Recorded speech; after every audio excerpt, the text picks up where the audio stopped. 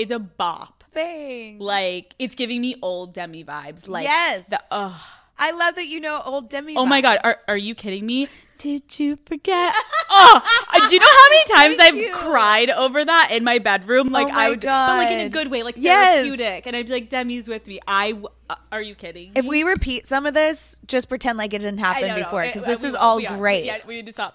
Are we so ready, excited. guys? Let's get started. What is up, Daddy Gang? It is your founding father, Alex Cooper, with Call Her Daddy. Demi Lovato, welcome to Call Her Daddy. Thank you. It is such an honor to have you here, and I want to say it's a big deal you're here for many reasons. Oh my God, thank you. Of course. But I've had sometimes people like come on if they're like a fan of the show, but you are the first person I have ever had on Call Her Daddy whose mom is a fan of Call Her Daddy. Shout out Demi's mom. Yes. My mom loves this podcast. And she was like, you have to say hi. I was like, of course. We are recording this just before your 30th birthday. Yes. Leo season. What does turning 30 mean to you?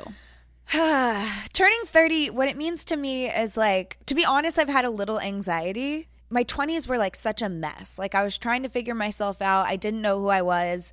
A lot of shit happened. And then I kind of like over the past couple years have eased into who I am.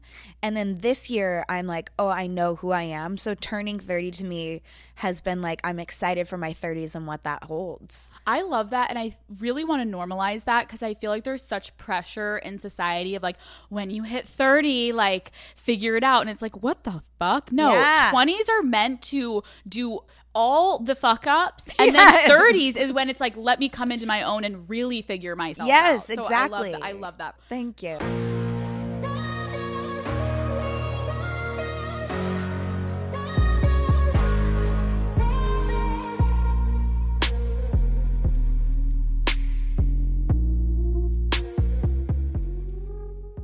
This episode is presented by Sparkling Ice.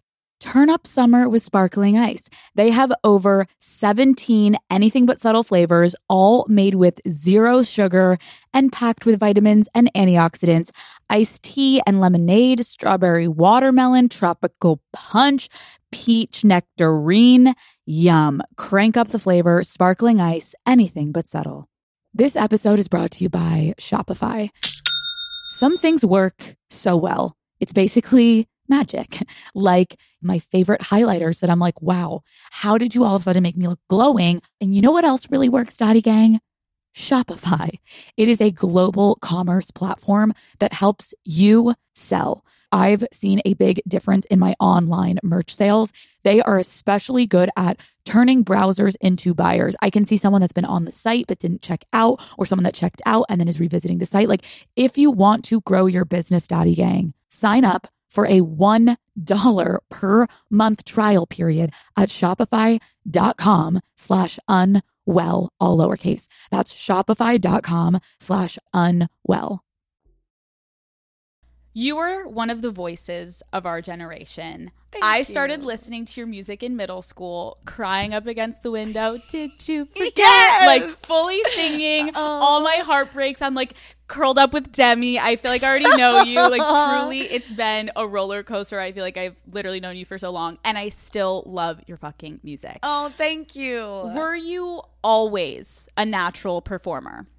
I think that performer, no, I wasn't always a natural performer. I had some like adjusting that I had to do over time. I started performing on tour with the Jonas Brothers when I was 15. And I went from my first show in June of like 2008. It had like 100 people, to July, my first show with the Jonas Brothers was 18,000 people. So I had to like learn how to perform on these massive stages. And it was super intimidating. I was so nervous, but like I figured it out and I found my groove. But I have always been a vocalist. Like, you know, singing has always come natural to me. My first time singing on stage was when I was like 5 and at my talent show in kindergarten. What did you sing? Celine Dion's My Heart Will Go On. Which is like one of the hardest songs to sing, but I was like, yeah, I'm going to tackle that. I was just about to say Demi. I'm like thinking like, ooh, like maybe like a pop song. She's like Celine Dion. Like what's that? I'm like, Demi, you just go right for the most iconic singer, hardest song to sing, like classic. Okay, so someone had a little confidence back then. There you go. I love that. Yeah. And my mom, like, also, I was raised with like Aretha Franklin and vocalists like that. And then when I started learning vocalists that were in the era of when I was growing up, it was Christina Aguilera and Kelly Clarkson, and those were the singers that I gravitated to because they did things with their voices that I couldn't, and I wanted to learn how. So I made it my mission and was like, whoever is really, really talented, I want to do what they do. And so I just sang and sang and sang my little heart out until I could hit the same notes as them. And then you eventually absolutely got there. Thanks. So for someone watching this, kind of going back to your childhood a little bit. Yeah. To kind of paint the picture, you're growing up and your parents split when you were really young. Mm-hmm. Did your biological dad have any input when you began working as a kid? No. So my biological dad, he was mentally ill and had a lot of addiction problems. And so he wasn't really in my life at all. I mean, I was the one that would reach out and call him, but like he was really sick mentally. And so over the years, I slowly stopped reaching out and calling him because he was so sick. It was hard to have conversations with him.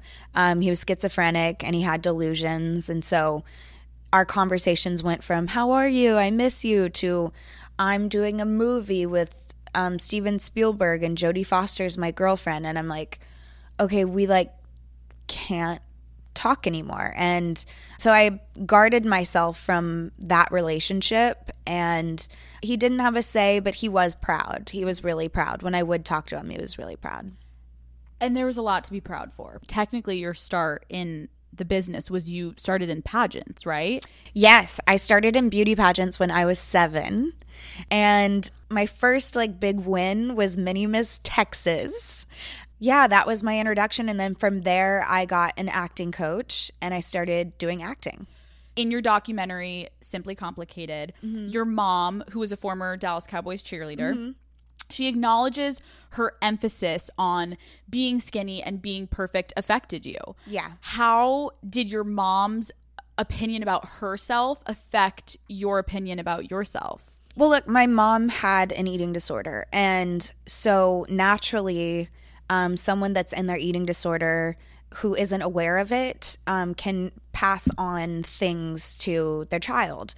And so I put a lot of pressure on myself and in the beauty pageants to look a certain way. I mean, I'm going to go on the record here and say, like, beauty pageants are awful for children's self-esteem. And like, they teach you to ignore your emotions until you go to your hotel room, and that's when you can cry it out. And it was this toxic environment of like, who's more beautiful and things like that. And at such a young age, it confuses you.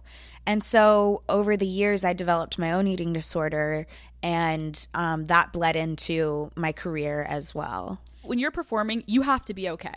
You got to go up there, you got to put a smile on your face, got to make everyone else feel great.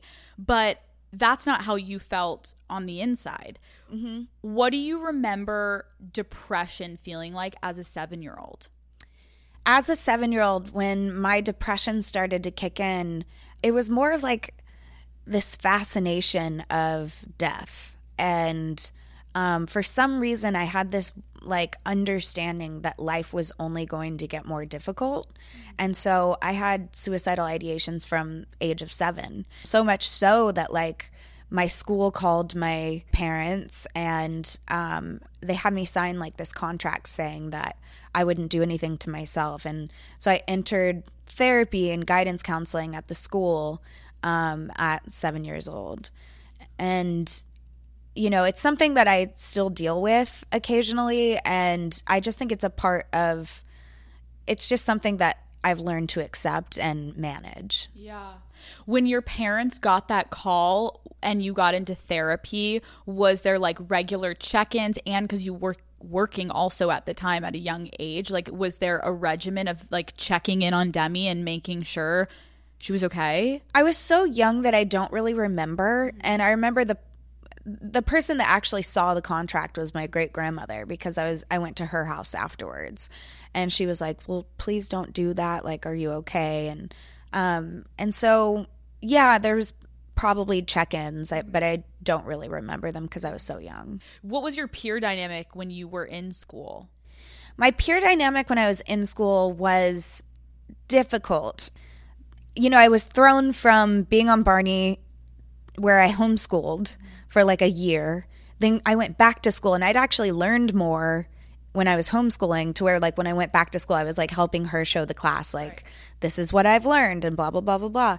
But when I went back to school, you know, there was a lot of drama. There was a lot of, it was the 6th grade, 7th grade drama. That's the worst.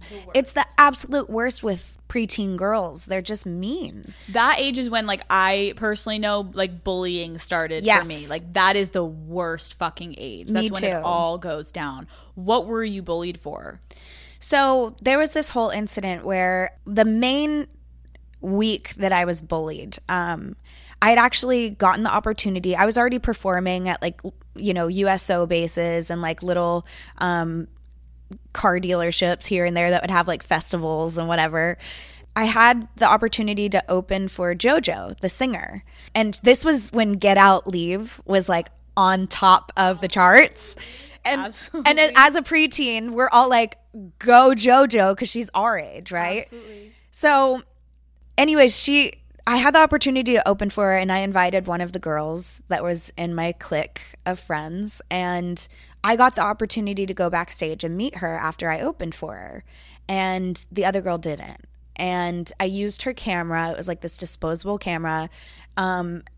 And when I got back to school, she gave me all the pictures from the show, but the one of me and JoJo was missing. And I was like, where did that one go? And she was like, oh, it just didn't develop. And I was like, bitch, like, I know that it developed and you're just salty about it. Right. So that week turned into like hell for me. And all of a sudden there was drama around that, the picture not showing up, but then people took sides. And I remember it was like Mean Girls, like walking into the cafeteria where like the popular girls hated me. Anybody that wanted to be popular hated me. The popular guys hated me, and they have all the power in school. And at one point I was like hiding in a bathroom, and I called my mom, and I was like, I need to get out of here. They signed a suicide petition. They passed it around and got people to sign it, saying, if you, we want Demi to kill herself. And it was awful. And so, and they said some other mean stuff in there that like was just really hurtful. And so I ended up leaving and homeschooling, and it was a blessing in disguise because it gave me motivation to keep going. And it also gave me all this free time after I did my schoolwork to practice music for 3-4 hours a day. And I did that for years. You were kind of getting bullied, I think, because you were having success, right? Like you were kind of starting to make it. People were jealous. At that age, they're super insecure. We all know how that goes. But do you think you then leaned into your craft because it was kind of like your escape from what you'd been going through? I leaned into my craft, but I also leaned into my eating disorder, because the reasons that they gave me for bullying, where they were like, you're a slut, you're a whore. Meanwhile, I'm 12 and I've only had my first kiss. And they were like, and you're fat. And they started calling the house saying they were from Jenny Craig and they wanted Demi. And so I was like, well, I guess that's their reason for me being hated so much. I guess it's because I'm fat. And I developed an eating disorder at 12. And it was really hard. But yes, at the same time, I used it as motivation. Like, I'm going to make my name so in your face that you can never escape me again. And it felt really good when that finally came true. So you make it to Disney Channel. Yes. Which I was saying is basically winning an Oscar as a child. Like at that age, are you kidding? Let's watch a Disney Channel movie. I'm like, okay, like can you tell I've literally watched all of it? I did too. Everything. to paint the picture, like who was also acting on Disney around that same time as you? It was the golden era of Disney. I mean, there was one golden era where it was like Raven and Hilary Duff, and then it like moved into this other golden era where it was like Hannah Montana had just started like a year or so before. High School Musical had just happened. Selena was on Wizards. And I auditioned for the Jonas Brothers TV show. And I was up for the role of their like female best friend or whatever. And I remember I didn't get it and I was crushed. I was heartbroken. But Disney was like, but we want to see you for these other 2 projects. And I was like, okay. Like I had taken the hardest no in my life. And I was just like, I don't know if I want to go audition again, but I will. Mm-hmm. So I did. I went and auditioned and I ended up booking them both. One was Sunny with a Chance and one was Camp Rock. So like that for me was like, I get my own movie and my own TV show. Are you kidding? Like on Disney Channel. And I knew my life was about to change. Was there competition amongst the big actors on Disney? Even though I'm a competitive person, I really like quieted that voice because I was like, it's not worth it. We all have our own talents. And that's why I'm not jealous of any artist today, is because like we all have our own lanes and someone has to fill my lane, you know? As like a young girl watching those shows, I was always like, Demi seems like she would, like, I could be friends with her. Look at me, thank you. Like eating my hair in my room, being like, I could be friends with Demi. Eating my hair, literally. The most perfect hair, by the way. We've already had this conversation. But it is funny because you really gave that vibe of like relatable and like someone that you could be friends with. It was the bangs. The Camp Rock bangs. It was the bangs. It was the bangs, and you brought the bangs back today. Okay. What pieces of your personal life did Disney have a say on once you started working with them? Whew. So there were expectations on you to be a role model because all of a sudden you're thrust into that position whether you want to be or not. Like you're on shows that kids are watching. You can't be seen at a party with a red cup in your hand because it looks like it could be alcohol. And people online, like there was this website called Ocean Up, and Ocean Up would just like take all scandalous things that were happening to Disney actors and put it on there. And so we lived in fear of that website. It wasn't really ever Disney saying, you can't do this, you can't do that. But if something happened, there would be conversations. And I will say that like that pressure of you're replaceable was always there, not necessarily ever said by Disney, but they didn't have to, because it was like Disney is the hottest thing for teenagers to be on. And there are millions of kids that want to be in your place. And so you have to be on your best behavior or else, you know, there's the next girl in line that could book the movie that you're supposed to be in. What people don't know is that the amount of work we had to do. Every year I filmed a season of a TV show, I went on tour, I made an album, and I shot a movie. And I did that for like 3 or 4 years. I think it was 3. But if I had a hiatus from my show, I would have the tour bus pull up to the studio and take me on tour for 1 week. Or I would fly to London to do promo. And I remember one day I woke up, I was so tired and like just drained from how much work I was doing as a 16-year-old. I woke up and I just started crying. And my mom was like, what's wrong? And I was like, I'm so tired. And then she started crying too. She was like, me too. And it was like this sad, kind of hilarious moment. And we were like, okay, put ourselves together. We got to do this.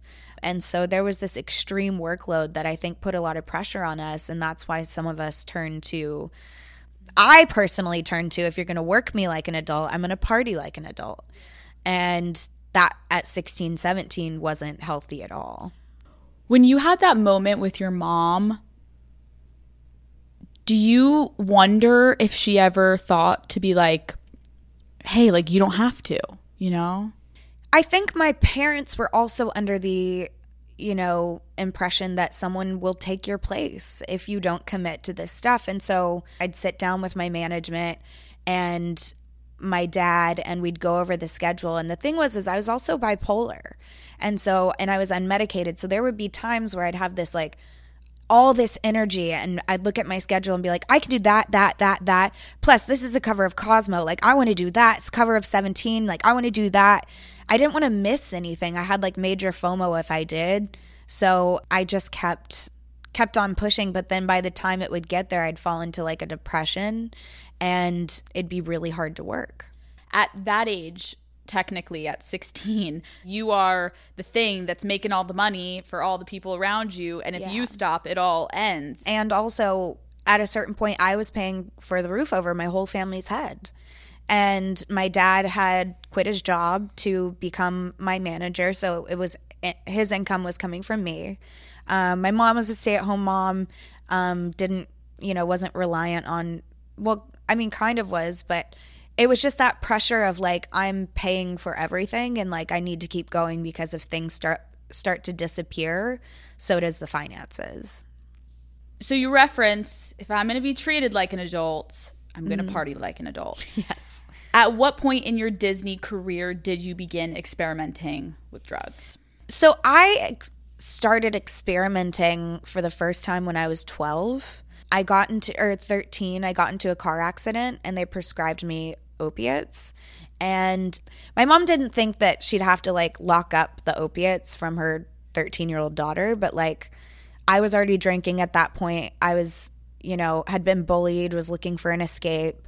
And when my mom saw how many of the pills had disappeared and how fast they did, she took them away, locked them up. But yeah, I drank a lot in my teenage years. And then it wasn't till I was about 17 that I started, well, that's not even true. Like, there were times where I'd get certain kinds of pills throughout like 15, 16. I'd steal my mom's Xanax. She had a Xanax addiction. And like, so it was off and on. And then at 17 is when it kind of was the first time like I tried Coke and like loved it too much. And then that kind of bled into me going to treatment like right after I turned 18.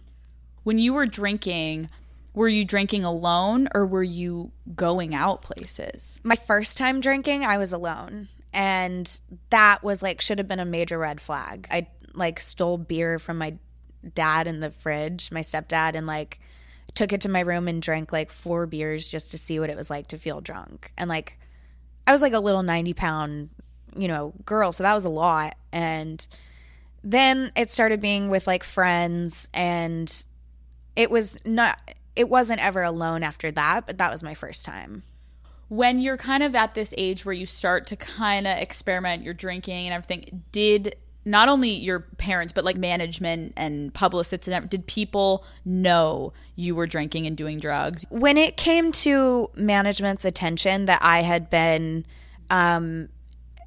doing pills, they definitely were like, this can't happen, and like, what's going on, and do we need to get you help? And I was really good at convincing people like, no, it was just like, I had a hard time sleeping and blah, blah, blah, or I'd make up excuses. And finally, when it got to a point where it was clear that I needed help and I needed to go away, everyone was really supportive of it because it had been like kind of a long time coming.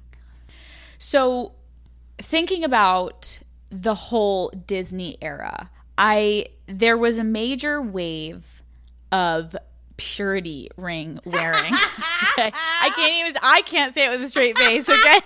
Yes. Demi's like, holy fuck. Oh, no pun intended. Yes. No pun intended. Yes. There was a huge wave of purity ring wearing amongst Disney stars. Oh, yeah. What the fuck was that about? So I think it was just my purity. I had a purity ring that came from my church, like way before Disney Channel even happened. I was like 11 or 12. And like, obviously that shouldn't have even been implemented on 11 or 12-year-olds.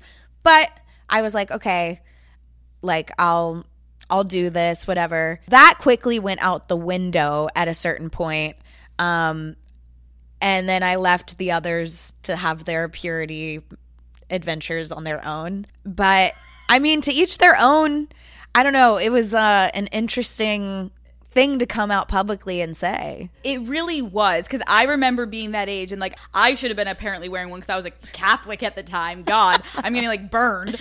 But I'm like, why are people wearing these things? And it was such an interesting, it almost at the time when I look back on it really felt like the Disney kids like were getting older, and it felt like a way to like really cement like, no, we're really good kids and we don't do anything bad. And it's like, look at my finger, like, oh, they wear a purity ring. Right. I don't know. Like, I had one and I think I talked about it like once, but like, and it caught a little bit of fire, but definitely not as much as the other people wearing them. And I quickly hushed about that when I started having sex, because I was like, I lost it. I don't know where it went. It broke. I think it actually literally broke because it was so cheap. And then I was like, well, that's my sign. Here we go. Have you ever sat down and discussed the challenges of being inside this Disney machine with people like Selena Gomez, Miley Cyrus, the Jonas Brothers? I think over the years, like, we talked about it for sure, but I do have a project in the works where I want to talk to some of those people about their experiences and other child stars as well. Kind of like we were talking about earlier, there were all these systems in place in your life. Everyone, you know, they're taking care of your career with you. And then well into adulthood, your personal life was also being controlled by people that were managing your career. Demi, in what ways was your team controlling your life? There was someone that came into the picture, and when they came into the picture, everything in my life was controlled. I started having a sober companion, which was helpful for me, but it should not have lasted 3 years. And then it became controlling around my food. And for someone in recovery from an eating disorder, that's so dangerous. It actually exacerbated my eating disorder to the point where I became bulimic again. From 2016 to 2018, I was dealing with that. And we're talking like, I've never talked about this before, but there was one time where I had binged and purged one night, and I came clean to my team and said, hey, this happened. You know, I snuck out of my hotel room because they didn't let me have phones in my hotel rooms because they didn't want me to call room service. I didn't have food in my hotel room, like snacks in the minibar, because they didn't want me to eat the snacks. Ellen talked about this on her show where they cleared the dressing room of like all sugar before I would get in there. She was like, I remember that.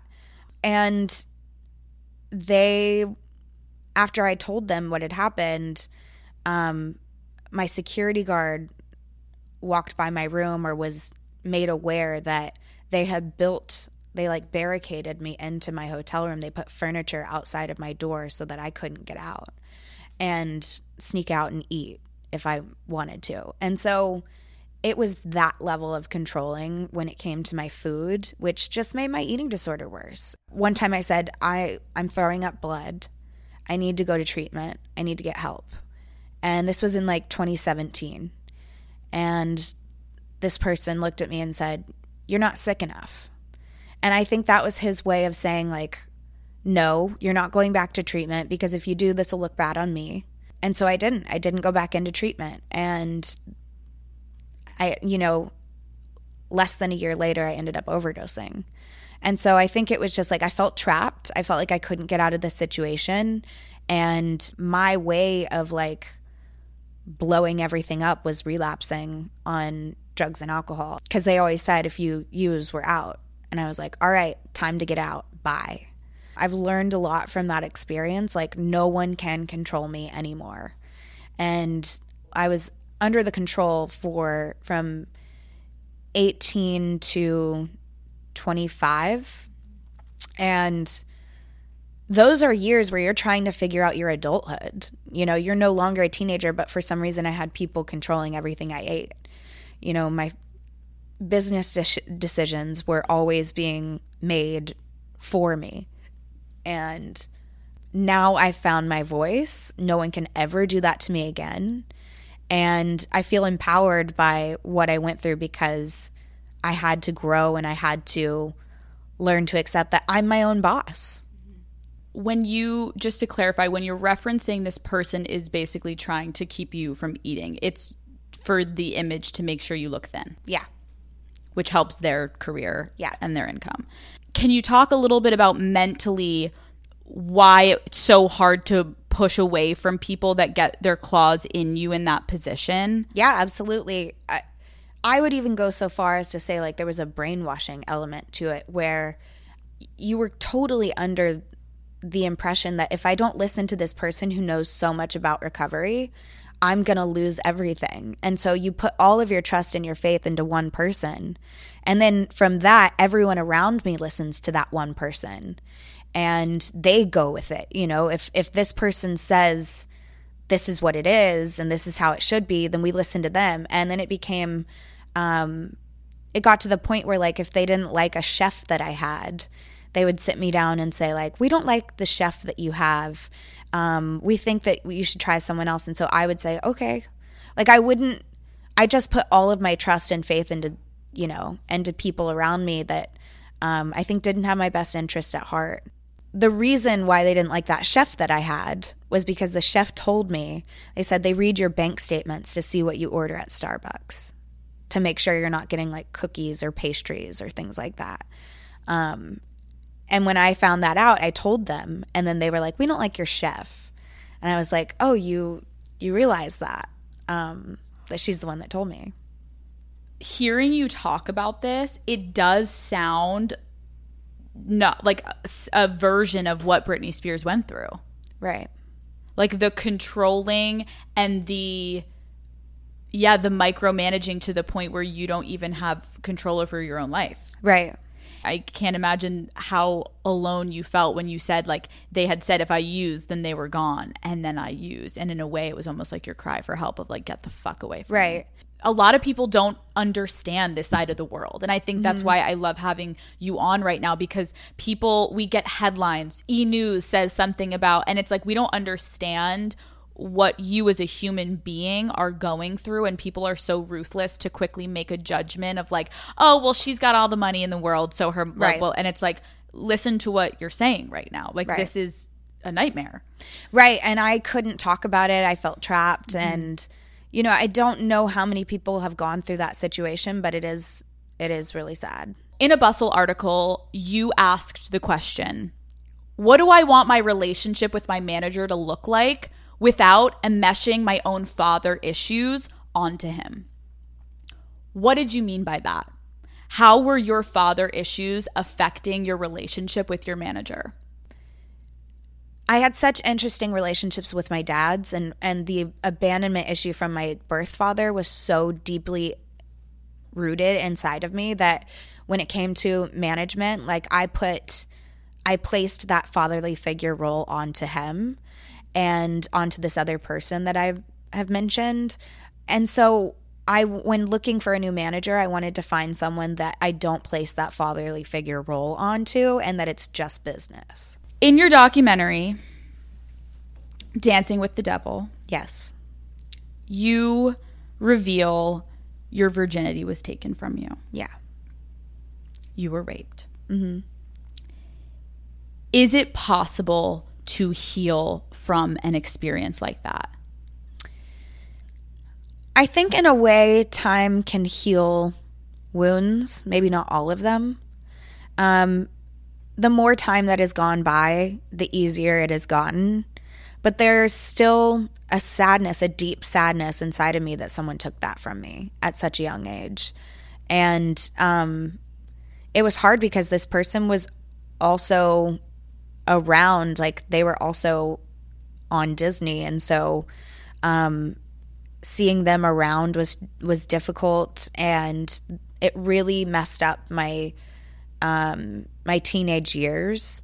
And finally I went and got help for that, and it's been something that I've worked on. But you know, I've had other traumas happen, and it kind of pushes those to the side a little bit. But there are moments where I definitely will cry and just feel the sadness inside of me because, you know, that's healthy to do. Rather than bottle it up, I just will allow myself to have those moments of like, that was really sad what happened to you, and you're a fighter. Like, you can get through it. I mean, I can't imagine at that young of an age having to still have someone be on Disney and having to see someone that did that to you. I mean, you are a survivor. Thank you. And to be clear, like, it wasn't anyone in the immediate Disney circle, you know? Like, I've had people ask, you know, questions of like, was it this person or was it that person? And it was like, I don't think it'd be anybody that anyone would guess, but they were friends with someone on set and they'd come around and yeah. So many people, especially young women, listen to my podcast that have been sexually assaulted. Yeah. And it's complicated if you've never been through it. How do you give someone advice on that, right? And so where have you generated the strength to keep going through trauma? I think that I've just had a lot of trauma in my life, and there's a persistence, a determination inside of me. And I think I learned that from like the bullying experience of like, you can turn this around and make it into something great. And I'm not saying that I've turned sexual assault into anything great, but you know, I've written about it in music. I've healed from it, and it's just made me stronger. You are so fucking strong, and it is written all over your new album. Thank you. I was listening to it in my car. I feel like that's also the best place to listen to new music when you're like, it's the best. The best. Yeah. The best. You're like by yourself, you're listening, and you're just like, so first of all, I just want to say I'm a huge fan of your new album. Thank you. Holy Fuck. Holy Fuck is the album. And also, holy fuck, it's so fucking good. Thank you. Demi, I need to know, how does this album reflect where you are in your life right now? Whew, this album. It reflects this album, like, actually there's a journey to it. So like in the beginning of the album, you can hear my anger. You can hear like, I left treatment in December this last year, getting help again, and I'm sober again, and I feel great. But like, there was all these emotions that I left treatment with, and I wanted to convey them in my music. And so the first few songs are like really angry, and it's like, this is who I am, take it or leave it. I know what you're saying about me online. Like, Demi leaves rehab again. Like, I see you, I hear you. And then as I started to heal, I was like, you know what, I'm actually like getting happier. And I was owning my sexuality in a lot of the songs. And then my album became like, so it was like angry, then like sex, and then like love songs. Your songs are incredibly personal, and you always give insight into your life, and I feel like that's why your fans are obsessed with you. It's because you're like, you put it all out there, and that's why we love Demi Lovato. It's like and I appreciate that, because you know, sometimes we don't get a lot from people, and you're like, this is me. This is me. This is me. But oh my God, everyone's like, stop, Alex. But I appreciate that. And in the tone of one of the songs, like, you are fucking fighting, and you're like, I have something to say, and I'm going to address it as I always address my journey. Yes. And I always talk about what the fuck I'm going through. And so why would this be any fucking different on this album? The song 29. Yes. What inspired you to write this song? I went to treatment after turning 29. I did a lot of work on myself. And I had this realization when I turned 29 that I came out of treatment with anger. I came out of treatment with understanding and growth. And so it was like a reflective song for me. And even though there's undertones of anger, it was like I really learned a lot about that experience, and I decided to write about it. To anyone that hasn't listened to the song, you need to go listen to it. Just a couple of the lines to give them a too young to drink wine, just 5 years a bleeder, student and a teacher, far from innocent, what the fuck is consent? Numbers told you not to, but that didn't stop you. Now I'm finally 29. Funny, just like you were at the time. What do you hope people take away from these lyrics? If you're a young girl and you think that it's sexy or fun to date older men. It's not okay unless you're of age. It's portrayed as like, oh, you scored someone older, that's cool. And it's like, actually, that's weird.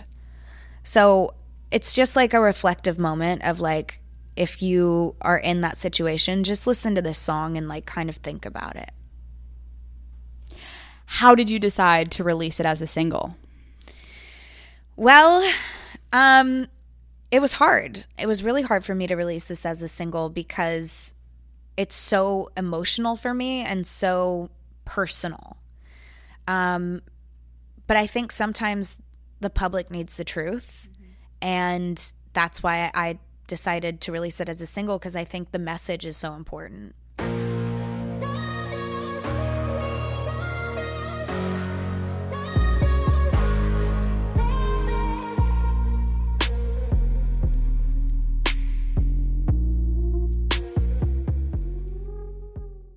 This episode is brought to you by Shopify.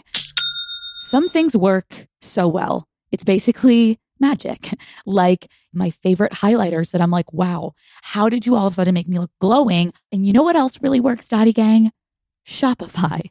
It is a global commerce platform that helps you sell. I've seen a big difference in my online merch sales. They are especially good at turning browsers into buyers. I can see someone that's been on the site but didn't check out, or someone that checked out and then is revisiting the site. Like, if you want to grow your business, Daddy Gang, sign up for a $1 per month trial period at shopify.com/unwell, all lowercase. That's shopify.com/unwell. What is your favorite song on the album to have sex to? Saying favorite. First of all, I don't have sex to my own music. Oh, Demi, come on. I'll have sex to your music. Go for it. Go for it. I would feel weird about it. If you had to. If I had to. Or to people listening, which song should they fuck to? Well, it depends. If you're trying to be like sensual, yeah. Listen to Come Together. Mm-hmm. If you're trying to like bang it out. You know what? If you're trying to bang it out, listen to Bones. Bones is like, it's like, I want to jump your bones. That's the hook. We are not in Disneyland anymore, guys. No, Disney Channel is dead. Yes. Demi fucking Lovato, you are fucking back with a vengeance. I'm obsessed. Speaking of sex, Demi, you gotta give us a little tea. Are you dating anyone? I'm dating somebody. Look at that grin. Okay, we don't need like too many deets, but like, how's it going? Like, what's the vibe? It's going really well. It's going well. Yeah. Can I say that? It's your life, okay. Yeah, it's my life. It's no my more life. looking at your team. Yeah. It's your fucking life. It's my life. Yeah. It's going really well. Yeah. Okay, when you're dating someone, what is the most important thing you look for in a partner? I have to laugh. Like I've dated people that were beautiful or, sexy. And it's like, I still am like that. The person I'm dating is so hot and so sexy and I am obsessed. But like, the most important thing is like, eventually over time, we grow old and looks fade and things like that. Like, you have to find someone that completely understands you, but most importantly to me, makes me laugh. I'm like so happy for you because I can tell it's like fresh and it's great because you are fully blushing. You're like, stop! No! Demi knew you. We don't fucking ask for permission. What do you want to say? That's what do you true. want to say? That's we're not saying names here unless you want to say his name. Okay, you're going to go on tour, right? Yes. So excited. Is it hard to date while you're on tour? I found that it's actually kind of easy if you make sure that you see each other like once every 2-3 weeks. Okay, fun. It's important to and it's also FaceTime. Like, FaceTime is really helpful. And I'm sure like it's like, I think what's going to suck is being away from the person that you're dating, but like, ultimately it kind of builds anticipation too for when you do see them, and it's like so exciting, so exciting. And I think it's also the test of like, if you can make it through that, yes, like That's a great strength building core exercise. What the fuck am I saying? Okay, when you go on tour, what are you looking like most forward to when you're going on this upcoming tour? Rocking out, because I did, you know, the pop music and kind of R&B pop, which was fun, but also at the same time I felt like it wasn't me. Like I was trying too hard to be sexy, and I was in the little leotards and the, you know, stiletto heels, and I wasn't comfortable. And so I want to be comfortable on the stage, and I will be, and I can just completely be myself, which is going to be so exciting. Will we be seeing like a little old Demi music vibe also on tour? Old music, yes. You will definitely be, because it matches the sound. And I've also, which is the most exciting, I've also turned like my hits into the style of music that I'm doing today. So like, you know, Cool for the Summer sounds totally different. Heart Attack sounds totally different. Confident sounds totally different. And it's like, it's so exciting. Sorry, Not Sorry. Like all of those songs sound totally different. And I'm like so excited for everyone to hear it. You know, I started out with really great instincts on how to be myself. And I strayed away from it because I wanted hits. I wanted what people wanted to hear. And so I lost myself for a long period of time when it came to me musically. And I've never had an experience in the studio like I've had making this album, where it's just so fulfilling, so myself. And it's just so fun to sing, and I can't wait to perform it. Demi Lovato, thank you so much for coming on Call Her Daddy. It was Thank an honor. you. Oh, thank you so much. Thank you.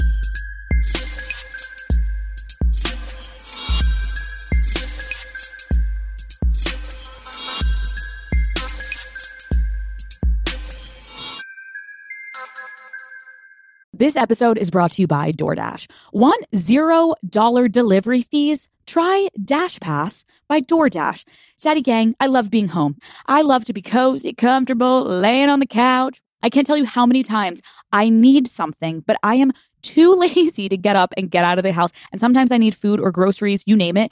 Dash Pass gets it delivered right to my door and yours too. It is only $9.99 a month, so I think it's a really good deal, Daddy Gang. So get $0 delivery fees on eligible orders with Dash Pass, and new members get a 30-day free trial. Terms apply. Sign up today.